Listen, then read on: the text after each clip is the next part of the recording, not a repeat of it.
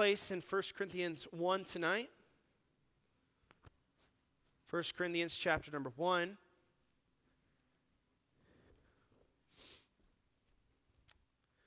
I was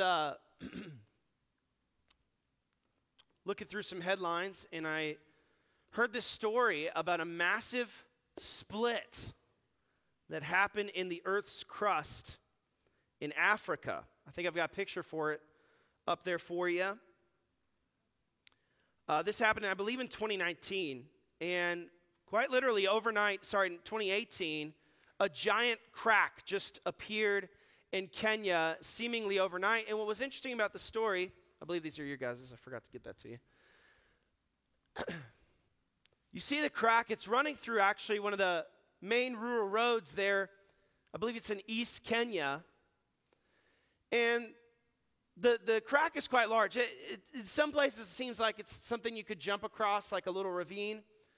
But in several places, it's so deep that if you fell in, you would die. It's 50 feet deep in many places. And there are definitely some places that are so wide, somebody couldn't even jump across. But what really puzzled people is not just that this thing happened, but, of course, scientists, they want to ask the question, how did this thing happen? There's really two theories. There's the theory of tectonic plates shifting and creating tension beneath the Earth's surface, and then it forms this crack, almost like an earthquake. And then others blame these torrential rains that happen in this part of Kenya, that underneath the surface there's some ground shifting, and then there's just that one rain. There's nothing special about it, but because so much has been shifting underground, that one rain comes and it just caverns out this large crack in the Earth's surface. Now, there's debate about how this happened, but if you notice that both sides of that debate agree on one thing, it's that a split that large didn't happen overnight. That the large crack that you see there in the surface of the earth in Kenya is a result of things that were going on underneath the surface for months, years, or maybe even decades. And tonight, I think that this picture serves as a parable for what the church at Corinth was about to become. I don't think it would be fair to label the church at Corinth as a splitting church. Paul was able to address them as one church, one body, so that's at least one plus for them being together as a church. But I would say that we could call the church at Corinth a splintering church. That much like this picture, before this happened, there are things going on underneath the surface in the church at Corinth that, if not addressed, would lead to severe fractions in the church. Because here's the truth of the matter. Churches can splinter for years before they actually split. And they splinter for all sorts of things, don't they? I mean, there's legitimate splintering that goes on over major doctrine. I mean, we can't really coexist as a church if we don't agree on what a Christian is, and we don't agree on who should be baptized, because that affects who is a member of a church. So there could be splintering that goes on in churches over that. There could be splintering that goes on over less consequential doctrines. Not to say that the Bible doesn't speak about it, but it doesn't affect the churches gathering together. There can be churches that splinter over questions of methodology and practice. And this can range the whole gamut. What services should we have or not have? What types of songs should our church sing? What should people wear when they're preaching or singing? What types of outreach should we do? What types of ministries for the kids should we have? What kind of building should we have? Should the church have debt or no debt? These are things that churches split over all the time. Or I should say splinter over. Churches can and often are splintered over how sin should be handled. Should that member or the pastor have confronted that person who is in sin? I was just talking to a pastor, former pastor, a couple weeks ago, who mentioned that the very thing that kind of sealed the deal in his church and kind of was beginning to split the church was that he was confronting sin in a particular officer in the church, and the church wasn't for that. Churches can splinter based on their makeup. No, not the makeup that you wear on your face, ladies. The makeup of the church. What town people are in, what part of town they're in, what age they are, what pastor they prefer on staff. And I know it's not comfortable for us to live in this reality, but church, we have to agree on this, that all Christians have the tendency to settle into factions based on these types of issues. I would say this based on my limited experience, that every church, to some degree, is splintered. Every church, to some degree, is splintered or splintering because every church is made up of sinners who choose sin over righteousness. And so because every church deals with some splintering, I think God has preserved for us tonight 1 Corinthians 1, verses 10 through 7, because I think in our verses tonight, Paul introduces a large section of the letter dedicated to this topic, and this is the title of tonight's sermon: God's solution for a splintering church. What is God's solution for a splintering church? God is going to use the pen of Paul to urge every church to do three things: to end their division, to focus on Christ, and to focus on the power of the gospel. Let's look at our passage tonight, 1 Corinthians 1, verses 10 through 17. Paul says this in verse 10. "And I beseech you, brethren, by the name of our Lord Jesus Christ, that ye all speak the same thing, and that there be no divisions among you, but that ye be perfectly joined together in the same mind and in the same judgment. For it hath been declared unto me of you, my brethren, by them which are of the house of Chloe, that there are contentions among you. Now this I say, that every one of you saith, I am of Paul, and I of Apollos, and I of Cephas, and I of Christ. Is Christ divided? Was Paul crucified for you? Or were you baptized in the name of Paul? I thank God that I baptized none of you but Crispus and Gaius, lest any should say that I have baptized in mine own name. And I baptized also the household of Stephanas. Besides, I know not whether I baptized any other. For Christ sent me not to baptize, but to preach the gospel, not with wisdom of words, lest the cross of Christ should be made of none effect." This is the word of the Lord. Paul gives us three instructions tonight. Verses 10 through 12, Paul gives us a plea to end division. A plea to end division. And you notice the seriousness of the tone when Paul opens up in verse number 10 that I beseech you, brethren. Often we're told that that word means beg. I don't think that's probably the best way to translate that in our 2023 lingo. I think he's pleading with them. And it's a serious plea because he invokes the name of Jesus Christ. I beseech you, brethren, by the name of our Lord Jesus Christ.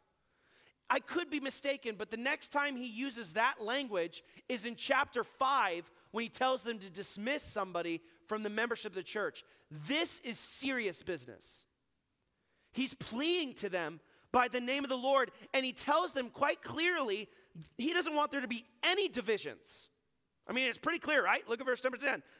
I want there to be no divisions among you. All right? You don't have to be fancy study of the word to understand what Paul is saying there. And in fact, Paul's going to really attack this head on for chapters 1, 2, 3, and 4. So buckle up. We're going to be talking about this a lot. Because that was the issue in the church at Corinth. They were divided. And Paul gives the situation that helped him understand that they were divided. In verse number 11, he explains that he had heard from the house of Chloe, maybe a servant, maybe an employee, I don't know, but somebody had brought news to him that there was contentions. Literally, it means quarreling in the church. So Paul had received news that there's quarreling in the church, and he describes the quarreling that's going on in verse number 13. And we're familiar with this if you've been in church and heard 1 Corinthians enough, that there are factions in the church. People had staked their identity on a certain person. Now, verse number 12 tells us that their identity was staked on their particular favorite preacher or pastor. I am of Paul, and I am of Apollos. Cephas, who's Peter, apparently had visited the church at Corinth at some time after Paul. And then there's a group that says, I'm of Christ. Now, I think this issue has been overplayed sometimes when I've heard preaching on this passage. I don't think that the church at Corinth is like a church in Tucson I'm familiar with, that during the voting on the next pastor, there were quite literally in this church people who had buttons that they wore to church that said so-and-so for pastor. I mean, that's pretty bad if your church is in that spot. I don't think Corinth was there, but quite clearly there were people who not only had a preference for who their favorite pastor or preacher was, but it's clear as we read the letter that there are issues that the church has with Paul because they like something about Peter, perhaps that he had a wife and Paul didn't, or they like something about Apollos and his speaking style. Maybe his speaking style more represented the Greek oratorical approach of their day than Paul did. That's our next installment in 1 Corinthians is going to be about that very thing. We don't know, but the reality is that there's, under the surface, there's some division going on in this church, and God is very clear through the pen of the Apostle Paul that he wants them to be not just no division, he wants unity in the church. Notice how Paul describes this unity that he's striving for at the very, very beginning of verse number 10. He says, and this is a colorful way to describe unity in the church. I think it's helpful to us. He says, I want you all to speak the same thing. Now that's funny to me, right? You get 10 church members in a room and ask them any question, it's quite unlikely they'll speak the same thing, right? On almost any issue, politics or certain, fringe doctrines in the scripture. But Paul says, I want you to speak the same thing. And you might say, well, Paul, what same things do we need to speak the same thing about? Because you don't expect us all to agree on everything, do you? Well, he explains. Look at the end of verse number 10. I love this description. He says, I want you to be perfectly joined together. Physical joint. He's using terms that are physically joining. And how does he want them to be joined together? In two categories. A same mindset and a same judgment. I really think that the whole of 1 Corinthians is going to dissect what Paul means by the mindsets the church should share and the judgments the church should share. Because it really seems to me that the issue of 1 Corinthians breaks down in these two categories quite nicely. There's a lot of things that Paul wants them to agree on, and I think the letter of 1 Corinthians gives us a template, church family, on what things are important for us to agree on, and if they're not in the letter or in the book, then it's okay if we don't. There's a lot of mindsets in 1 Corinthians. Chapter 1 and the early part, chapter 2, is he wants them to agree on the mindset on where the power of ministry comes from. Chapter 1, verse 18 through chapter 2, verse 5, he's going to drive home that the power is not in the presentation, the power is in the gospel. And he even goes out of his way to say, I didn't even try to be impressive in my presentation because I wanted your faith to be in the gospel, not in men. They need to have the same mindset about the place of pastors and apostles in their life. Chapters 3 and 4 dive into that more deeply. chapter 12, 13, and 14, they need to have the same mindset about spiritual gifts. Chapter 9, they need to have the same mindset about compensating pastors. Chapter 16, they need to have the same mindset about giving toward their church. But he also wants them to have the same judgment. So same mindset. What's a mindset? It's a belief we hold as a church in unity. A judgment is more than a belief. A judgment is an action that's taken on a belief. And the middle chunk of the letter has some judgments Paul needs the church to get on board with. Some judgments on sin in the church in chapter number 5 and chapter number 6. Some judgments on different issues going on in marriages and in people's lives in chapter 7 and a little bit of chapter 8. There's judgments that this church needs to get a hang of and they need to come to terms about. They need to have the same judgment about eating in the temple of idols in chapter 8. The same judgment on the Lord's Supper. The same judgment on the doctrine of the resurrection. So what does this tell us? That as a church, God wants there to be no division, and he wants us to unite around certain essential mindsets and judgments. And church family, listen. Every corner of Christianity is infected with the problem of getting super focused on peripheral issues that should not divide churches. I would say that if it's not expounded at length in one of the epistles, we ought to just agree to disagree. It should not affect church division. And if it is, then we need to come to terms with what the mindset is. And what Paul's going to come to terms with this church is it's not about who the best minister was. They were having the wrong conversation.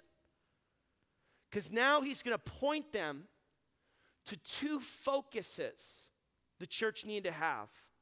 If we want to achieve this, no division, Paul's going to give us two focuses that really, I think, are introducing the next 3 chapters.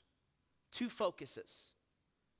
Here's the first one. If we want to move towards unity as a church, you must focus on the person of Christ more than the servants of Christ.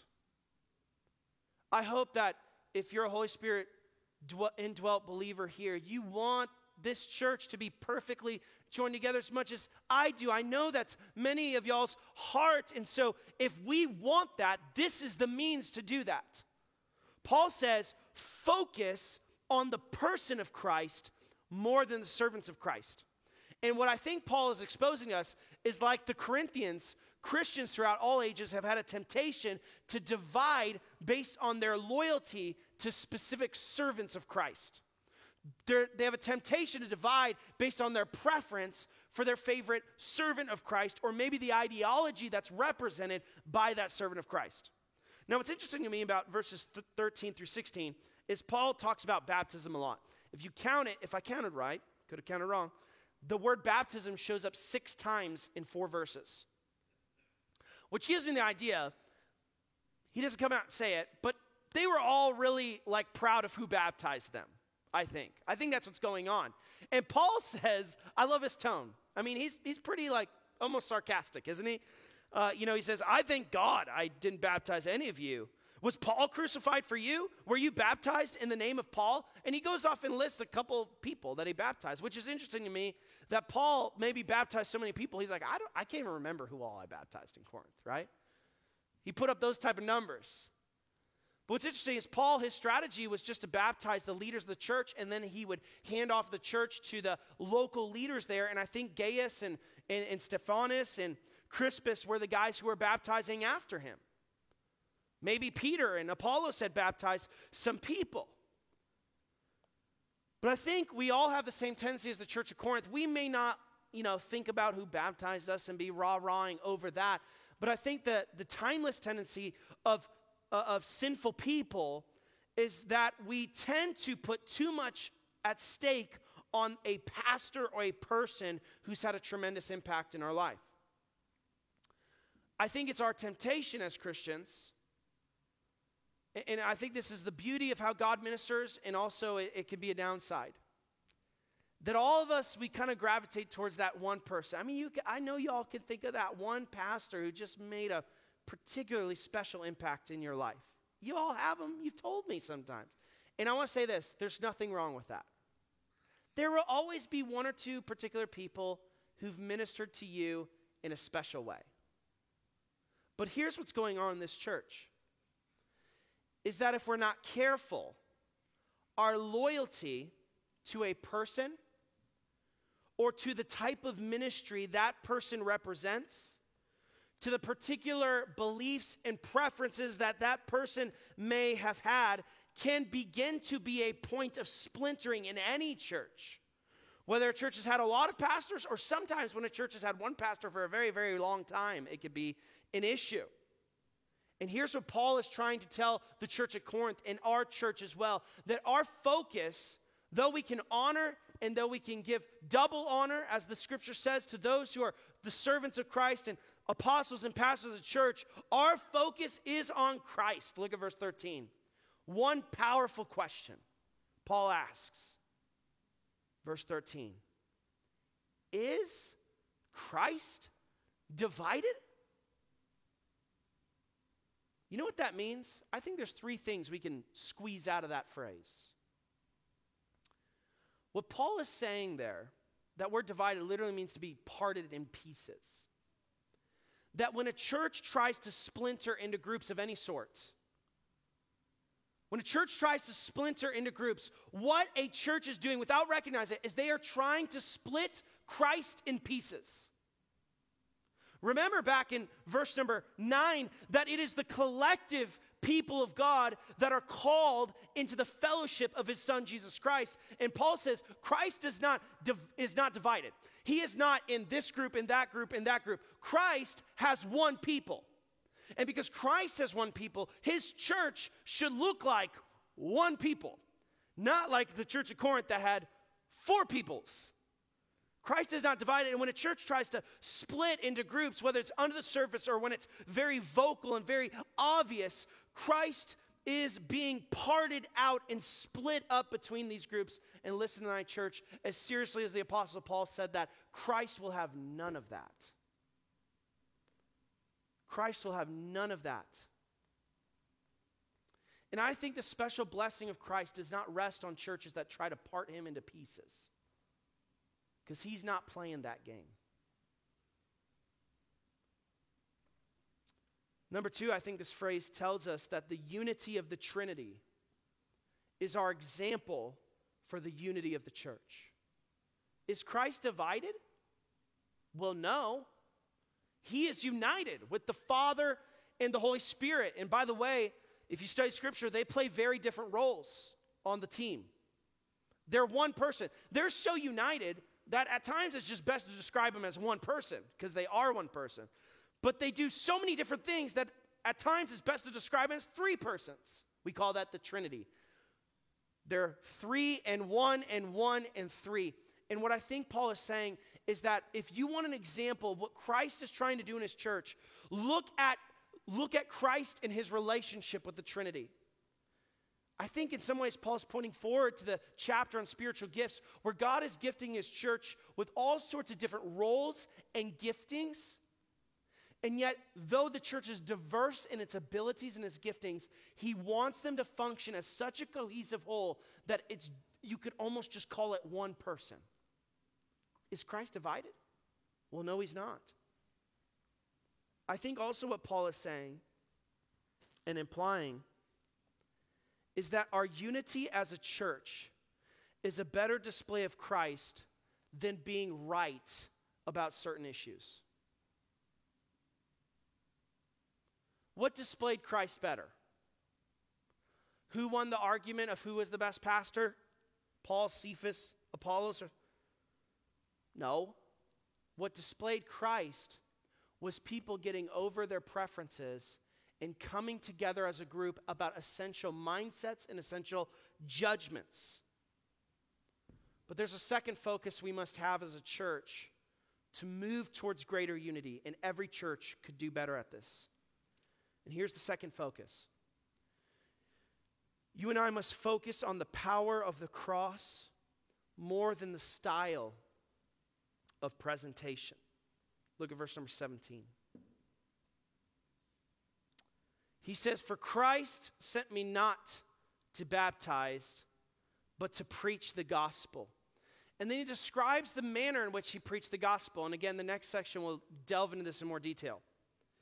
"Not with wisdom of words, lest the cross of Christ should be made of none effect." The Corinthians were tempted to divide over what I would label as presentation issues. This wisdom of words, as we'll discover more next week, is this obsession that the Corinthians had in their culture. In Greek culture, you know, it was the golden age of philosophy, right? Which means it was the golden age of people blabbering about a bunch of things, really in fancy rhetoric that said not a whole lot of things. That's philosophy for you in a lot of ways. And so the Corinthians were so influenced by this that they were drawn naturally to people who followed and their style of presentation matched the big popular self-help speakers of the day.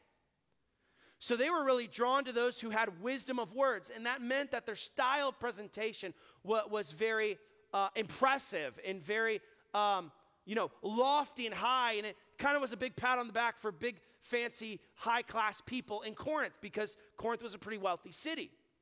And so they were drawn to presentation that had wisdom of words. But Paul is saying that the presentation is not where our focus should be, because the presentation is not where the power is. The power is not in the presentation. The power is in the gospel itself.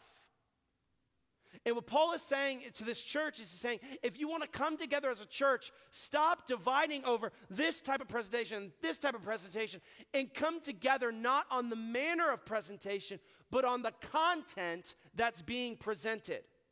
Come to an agreement about the importance of content over presentation. And I think here's what Paul is saying. That Christians can have an unhealthy focus on a style of presentation more so than the content of presentation. Now again, just like the preferences for ministers, we all have preferences. And there's nothing wrong with a preference. All of you, I know, because some of you have been subtle or not so subtle to tell me, have stylistic preferences of how the content of a gospel church service is presented. And this happens in a lot of different ways, right? It happens in the music, right? We all have to come to an agreement that when it comes right down to it, the Bible is utterly unclear about style of presentation. We could go back and forth on that, but that's the reality. Especially in the New Testament, there's not a whole lot there about style presentation. The content is king. What words we sing are king, and yet, as Christians, our focus sometimes can be more on whether we're singing a 4-stanza hymn or a contemporary song that was written in the last 20 years, because if it's written in the last 20 years, it can't be as good as songs that were written in the last 500 years. Friend, I love hymns more than you probably think, but I just want to help you. That doesn't matter. Style presentation ultimately does not matter, because the power of singing is not in the melody or the type of melody we have or the amount of instruments or the lack thereof. I would wish we had more. I wouldn't mind it. I know many of you wouldn't mind. Some of you probably wish we had less, but it's okay. Because the presentation doesn't matter as much as the content. And Christian, it's okay for you to love hymns and think that that's the only thing that churches can sing. But as soon as it becomes an issue, listen, as soon as it becomes an issue where we are no longer as a church speaking the same thing, then it's a problem to this pastor. And I haven't sensed that that's happening, but we're here in the text, and so we're going to preach on it. Love hymns all you want. But that should not be something our church divides. Oh, I wish pastor had sung this or sung that. Or when a certain song comes on, I'm just not going to sing as my silent way of boycotting this style of music. Now, I'd like to think everything we sing is quite reverent. Just ask the church up on the north side of town how reverent our music is. They would agree that it's probably a little stuffy for their taste. But Christian, listen. Ask yourself, what displays Christ better? The structure of verses and choruses in a song, or you singing a song you may not like? Because God knows there's a Christian across the auditorium that could be helped by hearing you sing it. Here's what I want. I'm not trying to stereotype old and young, but it's going to happen. That maybe the tendency could be is that the younger people prefer this type of music, the older people prefer to this type of music. And I know in this church that's certainly not the case. But I want young people in our church to sing the songs that edify the old people, whoever that may be. And listen, what shows Christ is when the older folks sing the songs that edify the younger people, even if it's not your taste. Because the good news is this. You have, I think, 168 hours a week or so, 167 hours a week, that you can listen to whatever music you want that honors God. And so as a church, when we come together, by design, as long as I have the ability to, our music will always be diverse, because I intentionally want to sing songs that you may not like. Because it reflects Christ better when you sing something that may not be your preference. But when we come together as a church to say, the message honors Christ, the message lifts up the name of Christ, and there are Christians in this congregation who may be edified if I lift up my voice and sing to him. Here's the reality. Style of presentation should not divide a church. That's why I think it's so silly that churches have literally services that are traditional and contemporary. What a silly, against Scripture thing to do. No, we need to blend those babies together because we need Christians uniting over content, not style. The same can be true of preaching. You could prefer this type of preaching or that type of preaching. And friend, I fully admit that I am not everyone's cup of tea. I haven't heard too many comments. I've heard a few. But here's what I want to help you with, is that I endeavor to try my best with style and presentation and all of that. And we're going to have guest speakers and, our former pastor preached that may be your cup of tea. But here's what I would encourage you to do. What will help you walk with Christ better is to say, you know what? This pastor or this guest speaker may not be my style. But am I being fed this? And Christian, what is a mark of maturity is not you obsessing over style or presentation, but obsessing over this. And go figure, when Christians get their eyes off of presentation and put it on where the power really is, and it's the content of the cross, watch as God starts to perfectly join together Christians who recognize what is peripheral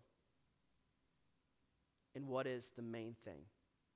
I don't know who gets the credit for coming up with this saying, but it is worth repeating that churches can be unified when they keep the main thing. The main thing.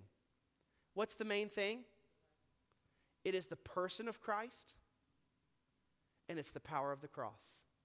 That's the main thing. And as soon as our eyes get off of these essential issues, not just those two, but all the things I mentioned early on in the sermon that are addressed in the book of 1 Corinthians, all fall under the power of the cross.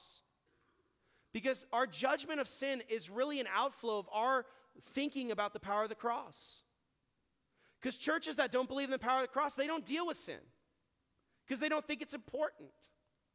But when we keep the main thing, God blends very diverse people together. And people of a lot of different opinions start speaking the same thing about the things that really matter. What is God's solution for a splintering church? It is focusing on the person of Christ more than the servants of Christ. Christian, that's why, best I can, church family, I want to talk about Jesus a lot in my sermons. Hopefully you've noticed that. Why? Because what did Jesus say?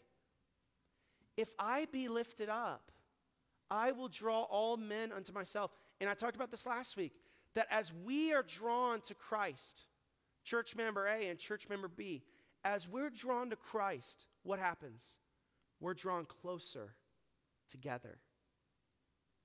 As we focus on Christ and not on people and styles and methodologies, we focus on his cross and not presentation, we come closer together.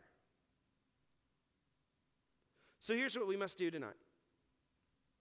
We must repent if we've been guilty of splintering over the wrong things. I have no idea if that's the case. Because you know it's true in pastoral ministry. The last person to find out about a splintering church is the pastor. So you know what your side conversations have been. You know what resentment is weighing in your heart. Repent of that. Because what that evidence is you've lost focus on the glory of Christ. And church, let's just draw our attention to Jesus Christ. Let's keep the main thing the main thing. Let me pray with you, and we'll be done.